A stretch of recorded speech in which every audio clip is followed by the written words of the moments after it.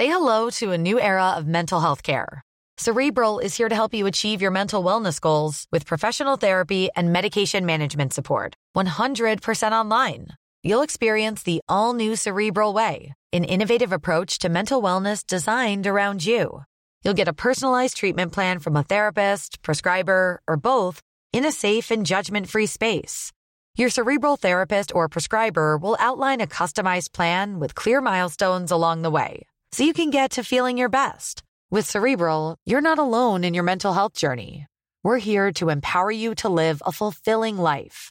So take that first step towards a brighter future and sign up today at Cerebral.com/podcast and use code ACAST to get 15% off your first month. Offer only valid on monthly plans. Other exclusions may apply. Offer ends July 31st, 2024. See site for details. Spring? Is that you? Warmer temps mean new Allbirds styles. Meet the Superlight Collection, the lightest ever shoes from Allbirds, now in fresh colors. These must-have travel shoes have a lighter-than-air feel and a barely-there fit that made them the most packable shoes ever. Plus, they're comfy right out of the box. That means more comfort and less baggage. Experience how Allbirds is redefining comfort. Visit allbirds.com and use code SUPER24 for a free pair of socks with a purchase of $48 or more. That's ALLBIRDS.com, code SUPER24.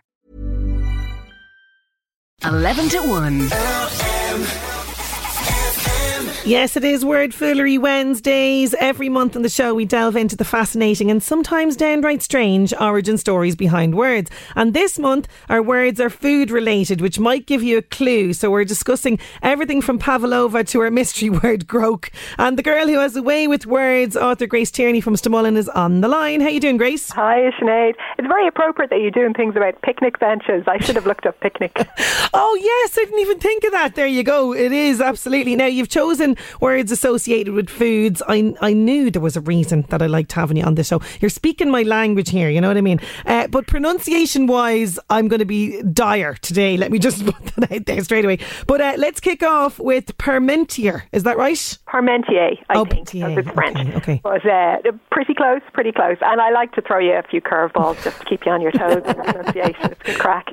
I thought I'd start with something about potatoes because, they're sort of our national food, really, aren't they? And I love potatoes, so that's the main reason. But these are a little bit fancier than your mammy's mash now, although I'd say your mammy's mash is lovely. But it's a French dish. So basically you cube up the potatoes and you roast or fry them with garlic or some herbs. It's actually super popular in my house. Yes, they're lovely. Them somewhere but not knowing that they're Parmentier potatoes. There you go. But you may recall that potatoes actually come from South America, so they're not native to Europe, but they were introduced to Europe in the 1600s. However, I didn't know this. Outside of Spain and Ireland, they were only used for animal feed. Oh. And in France, it was illegal to grow them because it was believed that they caused leprosy, which clearly they don't. In the 1700s, a particular man, Antoine Augustin Parmentier, hence the name, he was a French pharmacist and he got involved with the whole potato debate. So while serving with the army in the 7 Years' War, he was captured, and while he was held as prisoner of war, the only thing he was fed was potatoes. However, he survived very healthy until his release, and then decided, right, I need to start a campaign to get these legalised because we need the food for the peasants and the people of France. And he was so clever about how he did it. He gave bouquets of potato blossoms to the king and queen.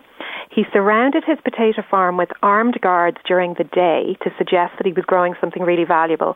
And then he withdrew them at night so that people would creep in and steal the potatoes, which Brilliant. I just think is insanely clever. He also threw dinner parties to show off how delicious the potato dishes were, and this is how the Parmentier potatoes got invented. And he eventually got them made legal. In 1772, they made it legal to eat potatoes in France, and we haven't really stopped eating them since then. His tombstone is in Père Lachaise Cemetery in Paris, which is where Oscar Wilde is buried, and it's decorated with carvings of potato plants. And when people visit his grave, they leave potatoes on it instead of flowers. I love it. Before Mr. Tato, we had this guy. Do you know what I mean? Like revolutionising potatoes and the use of them. I love it. That is brilliant. I mean, when you eat those potatoes now, you're going to think of this fantastic story. Oh, it's brilliant. Absolutely brilliant. Now, this next one, I'm going to need help. Salmagundi, is Correct. it? Okay. You're doing well. That's there we go. 2 out of 2. Yes, Salmagundi. I actually use Salmagundi in all of my books. At the end, I always have a chapter of random words that I can't fit into a theme, but they're just too good to leave out, and I call that my Salmagundi chapter. But it's mainly because I actually really like the word. So it's basically a mishmash of a dish. The recipe is never the same, but the idea is to arrange a selection of cold ingredients on a platter, whatever you have to hand, and then you top it with a dressing of some sort, usually spicy. So potential ingredients would include meat, fish, eggs, fruit, edible flowers, nuts, like literally anything that's edible you can put in the plate, put a dressing on, and you go, oh yeah, what are we having for tea tonight? We're having Salmagundi. It entered English in the late 1600s from French, and apparently it was a common dish on pirate ships, which gives it an extra little flourish.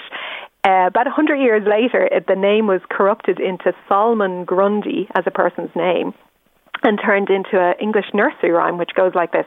So Solomon Grundy, born on a Monday, christened on Tuesday, married on Wednesday, took ill on Thursday, grew worse on Friday, died on Saturday, buried on Sunday. That was the end of Solomon Grundy. Oh, listen, the rhymes were grim, weren't they? They were. Oh, they didn't pull any punches with kids' stories and rhymes back in the day. Yeah.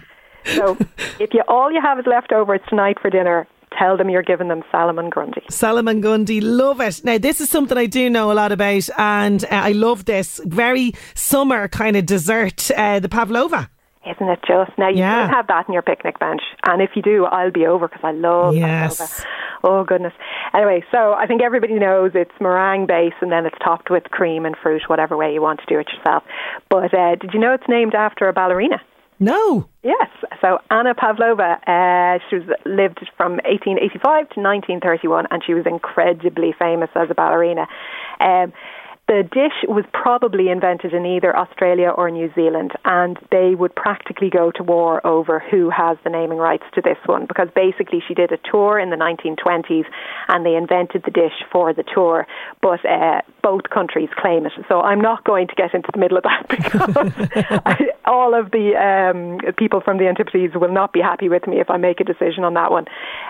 But Anna was an amazing person. She once completed 37 pirouettes on top of a moving elephant. Wow. Which is pretty impressive. Yes. I can manage one if I really try. She travelled the world performing, and she was known for her charity work, especially with refugee orphans after World War I. When she died, I just think they gave her the best send-off ever. Her scheduled performance went ahead without her. So this is an old ballet tradition, apparently. The whole cast performed with a single spotlight circling the stage where she would have been dancing. Oh, I just think that it's really tragic, but it would have been amazing to have been there. Oh my God, I can visualise that as you're saying it. That's incredible. Again, another appreciation for this fantastic summer dessert. You can, if you're having a dinner party and you're serving pavlova, what a great story to tell to wow your dinner guests. I mean, really, that's brilliant. The next one, tarte tatin. Is it? Yes. Yes. And well done again. And another dessert. You can tell I have a sweet tooth. Yeah. I'm with you there. Do you like apple pie? Are you an apple pie kind of person? Big fan of an apple pie. Right. And have you had tarte tatin? Because it's a variation on the apple pie. Is this like kind of sour? Well, it should be reasonably sweet, so maybe you got a bad one. Maybe it's got a bad one, yeah. But a tarte tatin is an upside-down apple tart. So the apple tarts usually here will have a top and a bottom of pastry. This one just has a bottom of pastry and then the apples caramelised on top of the pastry. Okay, and this was created via a very happy accident. So in the late 1800s, there were two sisters, Stephanie and Caroline Tatin, and they ran a hotel in the Loire region outside Paris that catered to city visitors and hunters. And they were cooking in haste one day, and they put a dish of apple slices in the oven, but forgot to put the pastry in for the apple tart. So they threw on a sheet of pastry on top and then flipped it over to serve it. And contemporary accounts describe the hotel opposite the train station as being an oasis of fine dining, and that the dish was the crowning jewel in the menu. Fame of the dish spread after they died, thanks to Maxime's restaurant in Paris, which is quite a famous one even today. But it does involve a somewhat doubtful tale of recipe theft and industrial espionage, which I love.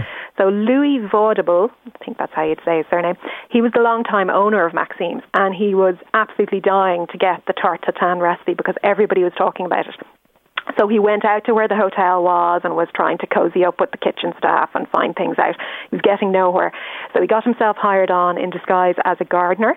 And 3 days later, he was fired as being completely incapable of doing any gardening whatsoever. But in the meantime, he had worked out the recipe and he unveiled the sister's dish on his own menu as tarte tatin, and it became famous after that. The theft. You see, ruthless they are in the food industry as well, aren't they? They do sell their granny to get a decent recipe. They really would. Now, moving to our mystery word. Now, I think I'm way off the mark here. I thought to groak was to get sick. Mina, I think, has to have the best message in for this. If you chanced your arm with a female frog, you would groak her. She says that's the mystery word. Other people saying... this is really interesting, and I think this is probably where you're going to come in and tell us that we're right with this. A lot of people saying, this is coming in from Magella in Drumconrath, is it begging? I remember my mother saying that to me many years ago when I was young, because I was always eating and looking for food off my brother. Or another one says, I think groak is something like watching someone eat. I remember my gran many years ago saying something like that word, and she would say it to us if we were staring at somebody eating. And she says, the flashbacks to my lovely granny. That's Tina in Navan. I reckon she maybe is on the right track, is she? I think this is lovely that we're bringing back people's grannies and mammies. That's lovely. Yeah, they're absolutely on the money. So to groak is to gaze longingly at somebody else's food in the hope that they might share it with you. Or better still, simply hand you the entire plate, which is what my children usually do. Its origins are a bit vague, but the best guesses are that it might be Scots or possibly Ulster Gaelic. So if those grannies or mums had any background north of the border, that could be where it was coming in. So I think groaking was probably originally directed at maybe a wee dram of whiskey or a nice bowl of porridge. Beware, pets are particularly bad at groaking. And you know, if you're out for dinner and somebody goes, oh no, I don't want dessert, I'm dieting, oh, I'll just take a second spoon, and they end up eating your dessert, they're grokers. Definitely. Grokers, I love it. So now, before you order your dessert in the restaurant, no groaking, you can say to people. You know what I mean? You have a new word in your vocabulary.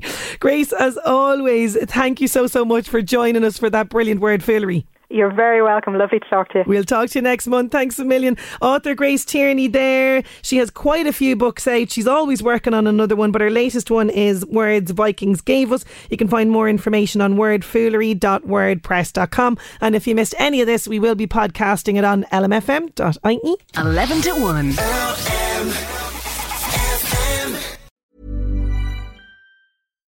Botox Cosmetic, out of botulinum toxin A, FDA approved for over 20 years. So, talk to your specialist to see if Botox Cosmetic is right for you. For full prescribing information, including boxed warning, visit BotoxCosmetic.com or call 877-351-0300. Remember to ask for Botox Cosmetic by name. To see for yourself and learn more, visit BotoxCosmetic.com. That's BotoxCosmetic.com.